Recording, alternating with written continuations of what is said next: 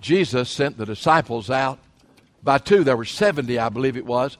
Said he sent the 70 out by two. And they came back, and this is what they said to Jesus. Even the devil is subject to us in your name. They understood the power. It's not a magical charm. It's not an incantation. You cannot separate Jesus from his name. Everything he is in his name. And the greatest confession any person can ever make is this: Jesus Christ is Lord. And one day, every knee is going to bow. And every tongue is going to confess that Jesus Christ is Lord, to the glory of God the Father. In fact, since everybody's going to do it, we might as well do it right now, okay? And I want us to say it with authority, knowing that there's power. This goes through the heavens. This absolutely goes through the atmosphere when we make the confession, Jesus Christ is Lord. And the Lord said you can't do it sitting down. I know you're comfortable, but stand up. And we're going to say it, and we're going to say it twice. And we're going to say it with authority, and we're just saying, Jesus is Lord. The devil is under his feet. The world is under his feet. The flesh is under his feet. Jesus is Lord. Hallelujah.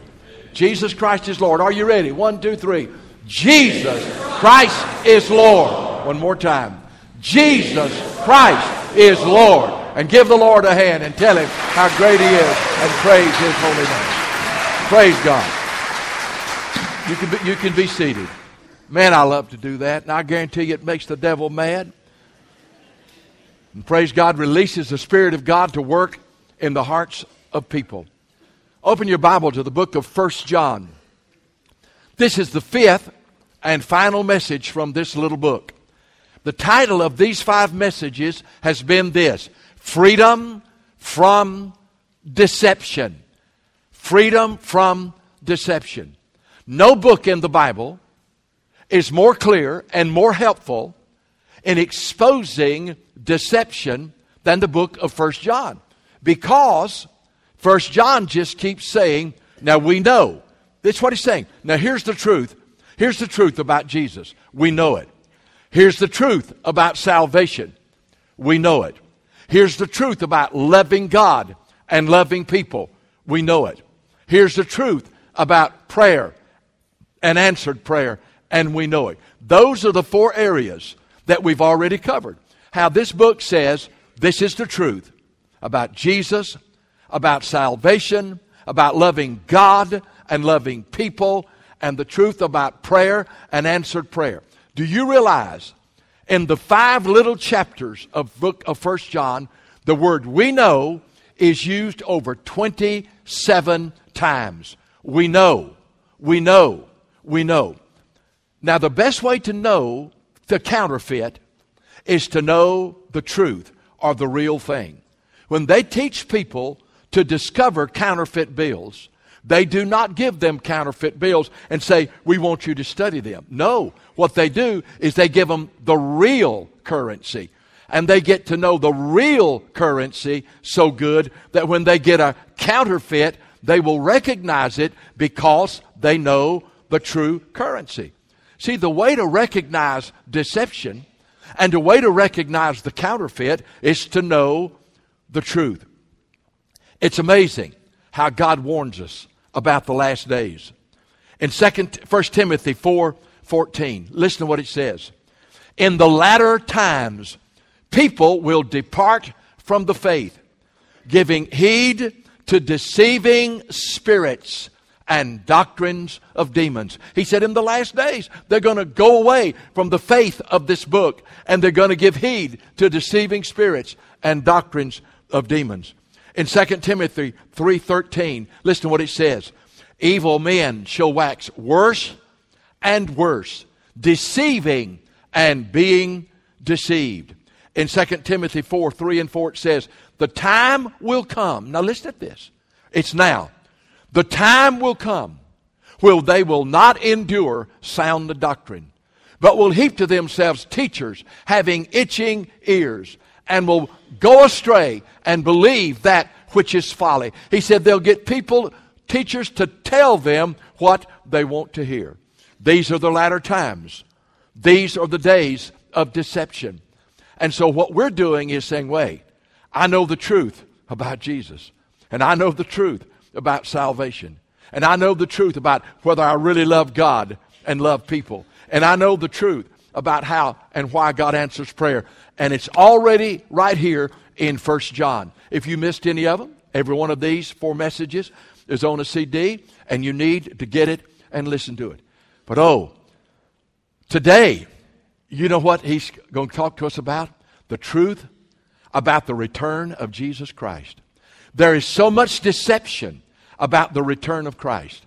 So much deception about the fact that Jesus will visibly and bodily return to this earth again.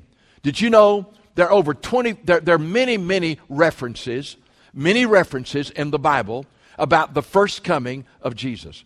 You could go over to Isaiah, and it says, a virgin shall conceive and bear a son, and we'll call his name Emmanuel, God with us. There are many prophecies in the Old Testament concerning the first coming of Jesus. But do you realize that in the New Testament, there are over 200 references to the second coming of Jesus Christ? 1 in every 7 verses in the New Testament. 200 references to the return of Christ. It is all over the New Testament. If you believe that he came the first time, then you have more evidence and more proof for his second coming than you did for his first coming. But you know what the Bible says? That in the last days, scoffers are going to come, saying, well, where is the promise of his coming? For since the fathers fell asleep, all things continue as they were. It's in 2 Peter chapter 2. I want you to listen to what it says about this. It says in chapter 3. You see, there's deception today.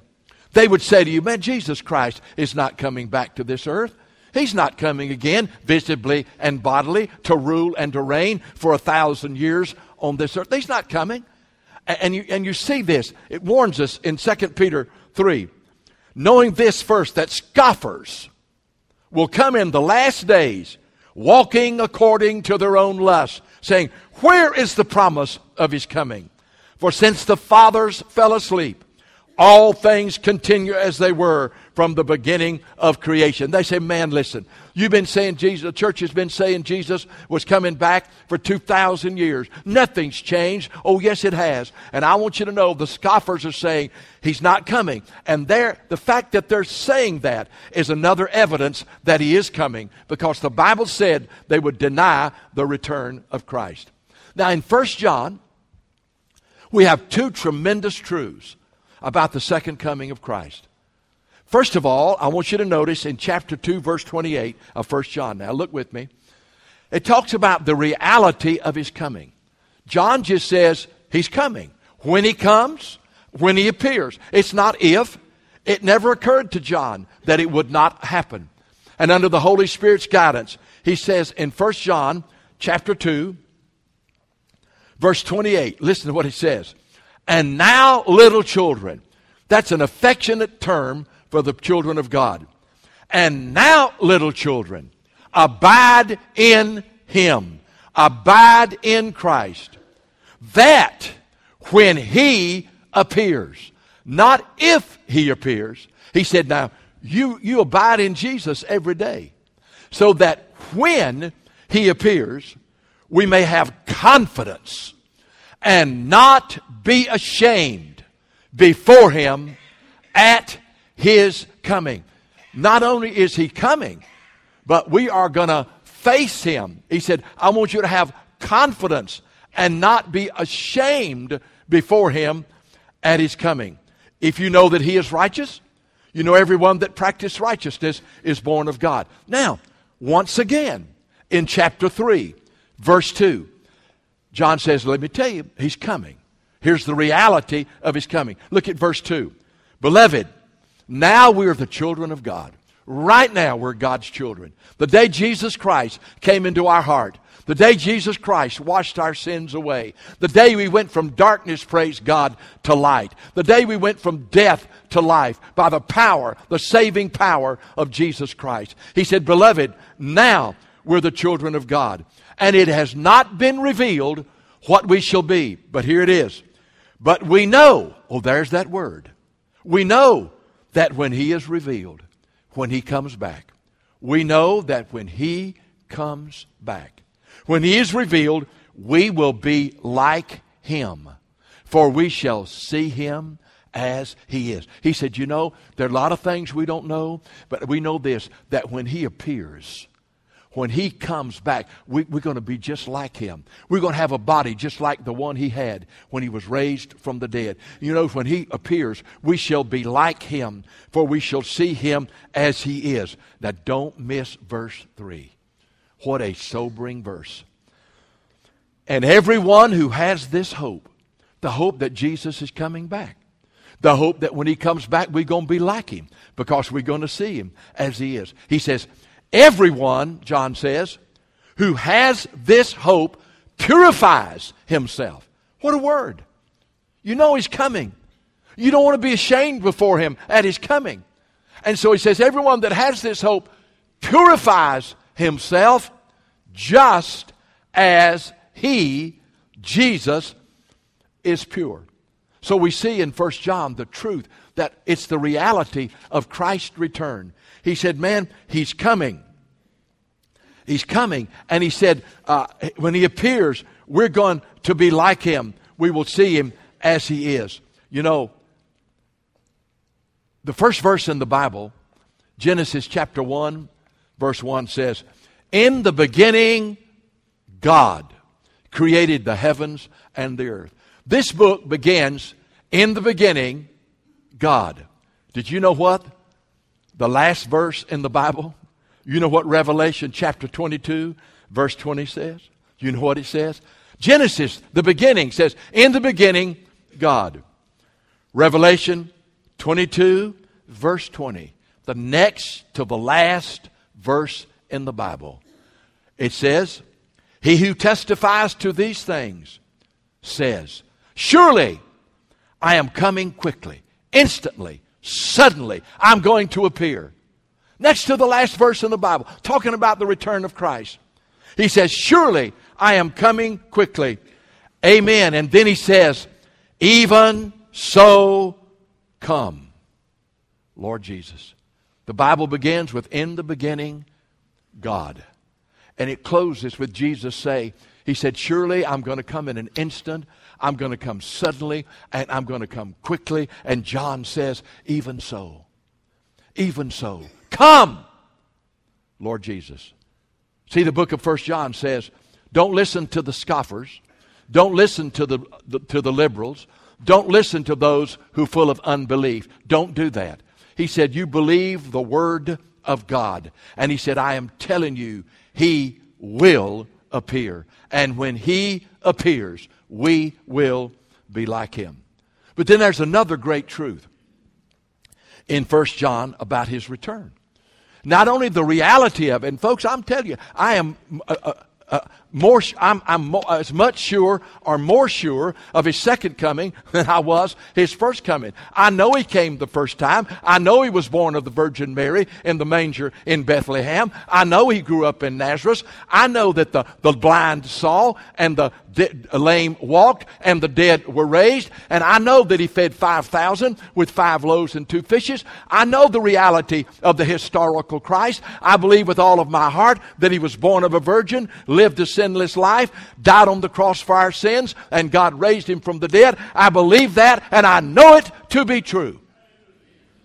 But I want to tell you, just as I believe that, I know one day the eastern sky is going to split and the Son of God is going to come in all of His power and of His glory, and every eye shall see Him. Even those who nailed Him to the cross will mourn before Him. Hey, we know the reality of His coming. But now we've got to prepare for His coming. We've got to prepare for it. And that is exactly what John says. He says, and let me tell you, Fred, how to get ready for Jesus to return. He said, I don't want you to be ashamed. I want you to have confidence before Him when He returns. And so the key verse is this. John chapter 2, verse 15. Listen to what it says. It says, let me just read exactly what it says. And it says, and now little children, it's verse 28. John chapter 2, verse 28. This is the way we prepare for His coming. And we prepare for His coming every day. Every day I get up, every day I live, every day I follow Jesus, every day we're preparing for His coming. And so how do we prepare? He tells us very, very clearly. And now, little children, abide in Him. Abide in Christ. Allow Jesus Christ not only to live in you, but allow Jesus Christ to be your life. Now, what does it mean to abide in Christ? He says, now look, if you abide in Him, you won't be ashamed when He comes back. If you abide in Him, you'll have confidence when He appears in the sky. Now, to understand what it means to abide in Christ, we go back to the words of Jesus Himself. Jesus told us what it meant to abide in Him. Over in John 15, I want you to listen to the words of Jesus. John chapter 15, verses 4 and 5, Jesus says, now, you know, when you abide in me, you're going to be very fruitful, and my Father is going to be glorified. All right, John 15, verses 4 and 5, listen to what He said. He says, abide in me, Jesus said, and I will abide in you. As the branch, underscore that word branch, cannot bear fruit of itself unless it abides in the vine, no more can you unless you abide in me. He said, now you know that a branch is a branch of an apple tree, or a branch of a grapevine, or a branch of any tree. It's not going to have any fruit unless it remains in the trunk of the tree or in the vine, because if it's broken off, it's not going to have any fruit in it. So He said, now listen, abide in me and I in you, as the branch cannot bear fruit of itself unless it abides in the vine, no more can you unless you abide in me. Now listen to verse 5. This is what it means to abide in Jesus. I am the vine. Okay, Jesus. The life is in the vine. The life is in you. You said, I am the vine. Okay. The life flows through the vine. The life flows through the vine. I am the vine, and you, every child of God, you're the branches. You're the branches. You're hooked into me. I mean, here's the vine, and here you are. Man, you're a branch coming off of me. When you got saved, I came to live inside of you, and you were grafted into the vine. You were grafted into the vine. And He said, I'm the vine, and you are a branch. He said, you abide in me, and as you abide in me, my life will flow to you. And He said, without me, he says, I am the vine, you're the branches. He who abides in me and I in him bears much fruit. For without me, you can do, somebody say it. He said, Fred, without me, you can't do anything. He said, you got to understand, I'm the vine. All the life is in me. So you've got to abide in me. I mean, you've just got to abide in me. I mean, you've got to abide in me. And as you abide in me, my life, the vine, will flow into you. And you'll find the life of Jesus flowing into you. And you say, you know, I have the power to forgive. It's the presence of Jesus. It's the vine. It's His life flowing into you. And you have the power to forgive. And you say, you know, I find myself, I really love people. I really do care. I'm not selfish anymore. I'm not self-centered anymore. I'm not just living, you know, I mean, I really love people. Well, what is that? See, He's the vine. and you're a branch, and His life is flowing into you. And His life is a life of forgiveness.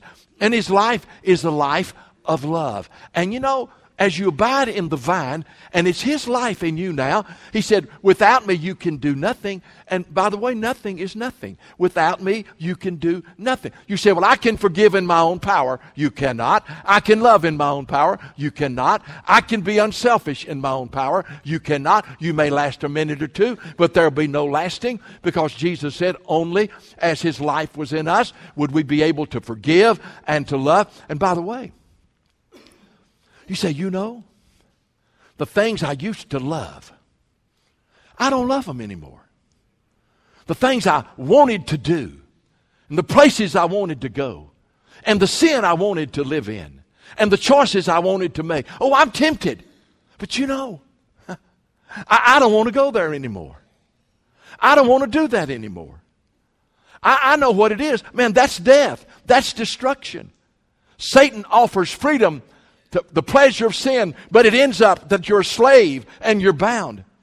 He said, you know, I find that the things I used to love, I don't love them anymore. And the things I used to want to do, I don't want to do anymore. What's happened? Oh, I'll tell you exactly what's happened. When Jesus Christ came to live inside of you, He's the vine, and you were grafted into and you're the branch, and you were grafted into Him. And now it's not you. It is the life of Christ flowing into you. And it's His life of forgiveness. And it's His life of love. And it's His life to live a righteous life and a holy life. Not a perfect life, but a righteous life. A life that instead of running to sin, runs from sin. Well, how in the world does that happen? He's the vine. And you're the branch. And His life flows into you. It's not struggling. It's not striving. It's not reforming. It's not turning over a new leaf. It's not doing the best you can. I guarantee you, if I've said this one time, I've said it 1,000 times. Lord Jesus, I'm helpless. I'm helpless. But you're my help. Jesus, I'm weak. But you're my strength. Without you, Jesus, I'm nothing. But in you, Jesus, I'm complete. Without you, Jesus, I can do nothing. But I can do all things through Christ, who is my strength. Listen, it's called abiding in Jesus. Man, don't you try to live. Somebody asked me, Brother Fred, is the Christian life difficult? I said, no, it's impossible. You can't live the Christian life. The only one who can is Jesus. But praise God, He's the vine and you're a branch, and His life flows into you, and you can stand before God and say, I can do all things through Christ who is my strength. How do you prepare for the return of Christ? It's called abiding in Jesus. Dying to yourself. I can't, Lord. But Jesus can, and He lives in me, and He will. And so, how you prepare is abiding in Christ every day. You rely on Him. You trust in Him. You cling to Him. You surrender to Him. You yield to Him. You depend on Him. You're absolutely not looking to yourself. You're looking to Him. The way you prepare for the return of... I'm reading 1 John. Little children, abide in Him, that when He appears, you will have confidence and not be ashamed before Him at His coming. Here's the second way you prepare for His coming. Oh, He's coming. It's closer than it's ever been. I'm telling you, I'm not looking for a sign. I'm listening for a shout. That's what it is. It's closer than it's ever been. Hallelujah. But you know, He's coming. But I don't want to be ashamed. I don't want to be. I'm His child. So how am I going to be ready? You got to abide in Him. But secondly, now this is an interesting verse. In chapter 3, verse 3, it says, everyone who has this hope purifies himself. Now, I want to know what that means. As He is pure. Said you're not only abiding, but you got this hope that He's coming for you. then you purify yourself, just as he is pure. Hey, by the way, I love what he said here. Everyone who has this hope, the hope of Jesus' return, the hope. Everyone who has this hope. You know, the Bible talks about the return of Christ as a blessed hope. I love this. It says, listen to these verses. It talks about we're looking for the hope of Jesus' return. In Titus 2, verse 11. Now stay with me. It's progressive here. The grace of God that brings salvation has appeared to all men, teaching us, God's grace, that denying ungodliness and worldly lust, we should live soberly, righteously, and godly in this present age. And then he says, looking for the blessed hope. He said, God's grace has come, and you've been saved. And you're living soberly, righteously, and godly in this present age. And you're looking for the blessed hope. You're looking for the blessed hope and the glorious appearing. Listen to what he says. The glorious appearing of our great God and Savior, Jesus Christ. He calls the return of Christ, looking for that blessed hope and glorious appearing of our great God and Savior. Man, it's a blessed hope and it's a glorious appearing of our great God and Savior, Jesus Christ. And he said, everyone who has this hope purifies himself. I got to thinking, what does it mean for us, by the power of the Holy Spirit, to purify ourselves just like Jesus is pure? Can I tell you what it is? I really believe this. We by the power of the Holy Spirit, purify ourselves just like Jesus was pure. And let me tell you how he was pure. Now, I want to tell you how Jesus was pure. It just wasn't the absence of sin in his life. Let me tell you how he was pure. First of all, Jesus was pure in his motives. He was pure not only in what he did, he was pure in why he did it. Oh, now you need to hear me here. The deed is no purer than the motive. You can do something that is right, but if your motive is not pure, the deed is not right. And so the thing that gripped me about Jesus was not just what he did, but how pure his heart was. His motive was always pure. His motive was always pure. You know how I know that? He told us, I want you to listen. He told us that his motives were pure. Everything he did with a pure motive for the glory of his Father. In John chapter 4, verse 34, I want you to listen. This is the motive of Jesus. The disciples had gone to get some food from town. Evidently, it was way past lunchtime. And a woman came to get some water from the well. And Jesus began to talk to that woman and come to discover, he said, go, he told her some things. And she said, well, and she asked him some questions. He said, just go tell your husband.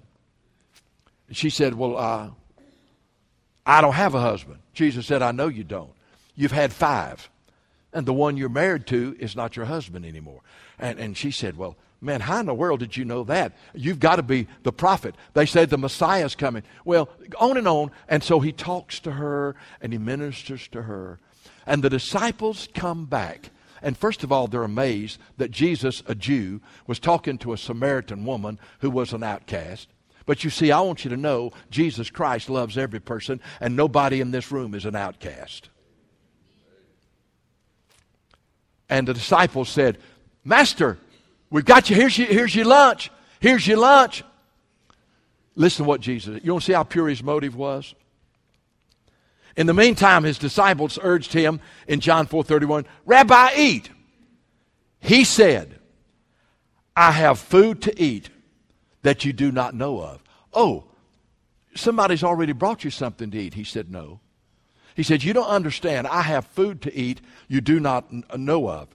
And then he said it. Let me show you how pure his motive was.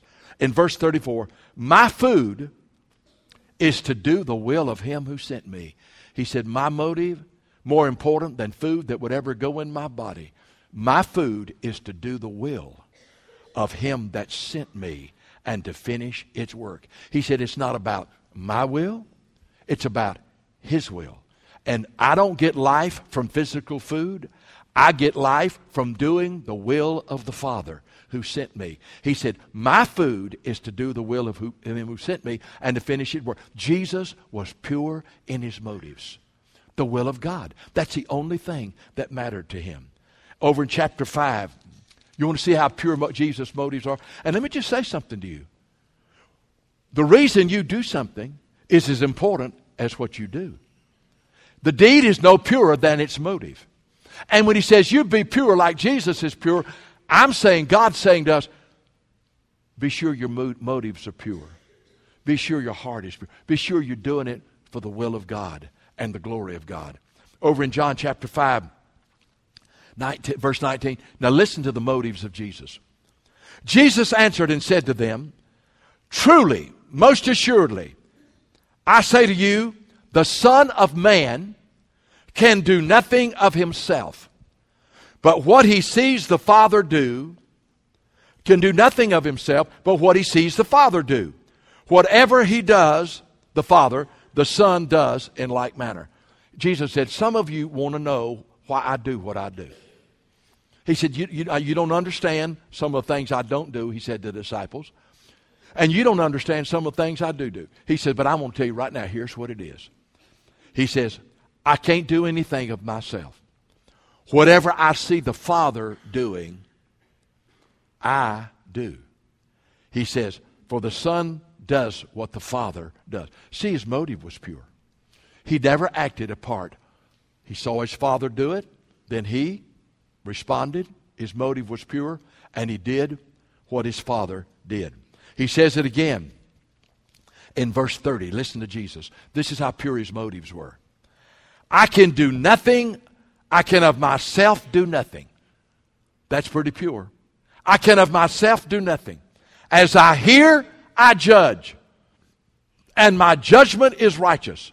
Now listen to this. Here's his motive. I do not seek my own will, but the will of him who sent me. You know what he said? Jesus is coming back, John said. I don't care what the scoffers say. He's coming. Now you abide in him. You let his life flow into you, and you let him be your life and your strength. Don't you look to yourself. You look to him. You abide in him, and you won't be ashamed when he comes. And he said also, let me tell you this. I want you to be pure just like he's pure. And what he was saying is, I want not only what you do to be right, but I want the reason you do it to be right. I want your motives to be pure. Oh, friend, under God, that everything that we do would be that we might do his will and that he might be glorified. And God would strip away from us any desire, anything in us that would want glory or glorify ourselves or our own will, that our motives would always be pure, like his is pure. You know, there's one other thing. He says, not only be pure in your motives, everyone who has this hope purifies himself as he's pure. He's pure in his motives, but he's pure in his lifestyle. Listen to me now. Purity in your lifestyle is not just the absence of sin. Now that's part of it. Well, I don't lie. Well, praise God. I don't steal. Praise God. I'm not bitter and unforgiving. Praise God. You know, I'm not immoral. Praise God. Well, and that's good. But a purity is much more than that. It is not just the absence of sin. It is the presence of righteousness. And so Jesus, he never sinned. He never sinned. He is the Lamb without spot and blemish. Pilate spoke for all of them when he said, I don't find any fault in this man. Nobody did. They lied about him, but no, he was sinless.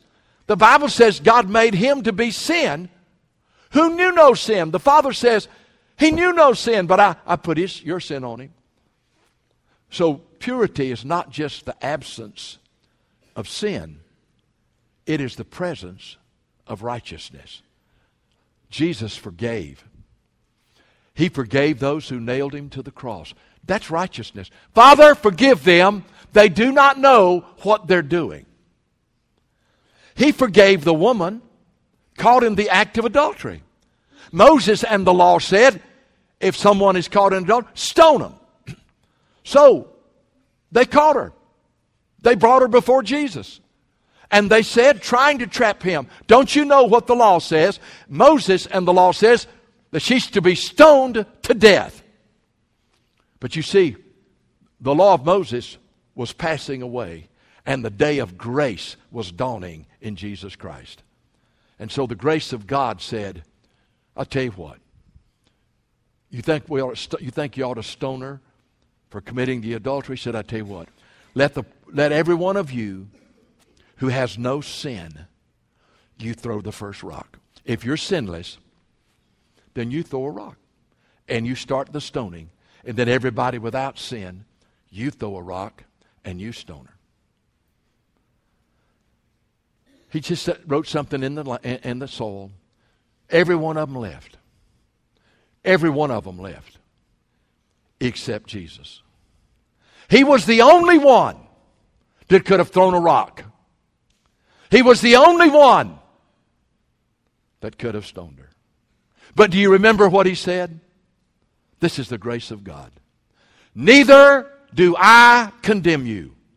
Go and sin no more. You see, purity is not just the absence of sin. It's the presence of righteousness. He forgave her. Man, when you forgive a person, you're never more like Jesus. Do you know that when you walk in forgiveness, you forgive yourself and you're never more like Jesus. That's purity like he is pure. You have a heart of forgiveness. Tell you another thing. He loved people. That's righteousness. You remember the disciples? I'm going to tell you right now.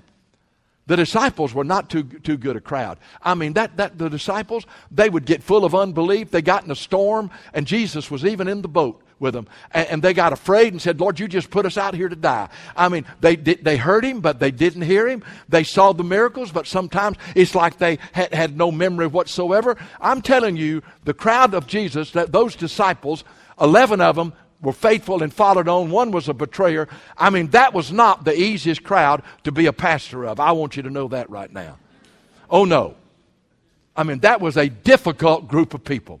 Peter said, I'll tell you one. Jesus said, the Father's told me to go to the cross and die. Peter said, you're not going to do it. You're not going to do that. And Jesus had to say to him, get behind me, devil. You're trying to keep me from doing the will of God. Then Peter, he must have been the head deacon. Then Peter said, all of these people will betray you, but I'll never betray you. And 3 times before the rooster crowed, Peter denied that he ever knew him. You say, man, that wasn't too good a congregation. Well, it's a little before Pentecost, and they got changed, folks, when the Holy Spirit filled them. But let me give you the good news. I want to show you righteousness. I want to show you purity. In John 13, chapter 1, it says, John 13, verse 1. And Jesus knew that, knowing that his hour had come, he was going to the cross. He loved his disciples, and he loved them to the end.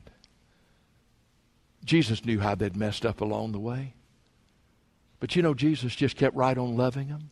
He just kept right on loving them. And the Bible says he loved them. See, purity is the purity of motives. But it's not just the absence of sin. It is the presence of righteousness. And Jesus loved them. And Jesus was full of love, and he's full of forgiveness. And then this is the last thing. He was just such a servant. You know, he was always just serving people. Feeding the 5,000. Went to the upper room with the disciples and washed their feet and said, now, listen, if I, your Lord and Master, washed your feet, that's a servant. Man, I washed your feet. Then you ought to wash each other's feet. He said, I've given you an example. How can you be ready when Jesus comes? Well, 1 John tells you better be sure you're saved. You better read it, examine your life in light of the book of 1 John and find out whether or not you're saved. First of all, you got to be sure you're saved. But then, being saved, he said, abide in Christ. Abide in him. Let him be your life. He's the vine, you're the branch. You just let him be your life. Depend on him. Trust in him. Cling to him. And he said also, just purify yourself. Let the Holy Spirit purify your motives. And I want you to be pure, not just the absence of sin, but I want to be the presence of righteousness. Love, forgiveness, servant. Folks, he's coming. You said, Brother Fred, they've been saying that as long as I can remember. Well, you need to hear it. I don't know the day, I don't know the hour, but I know one thing. He came the first time, hallelujah, and he's going to come again. And praise his holy name.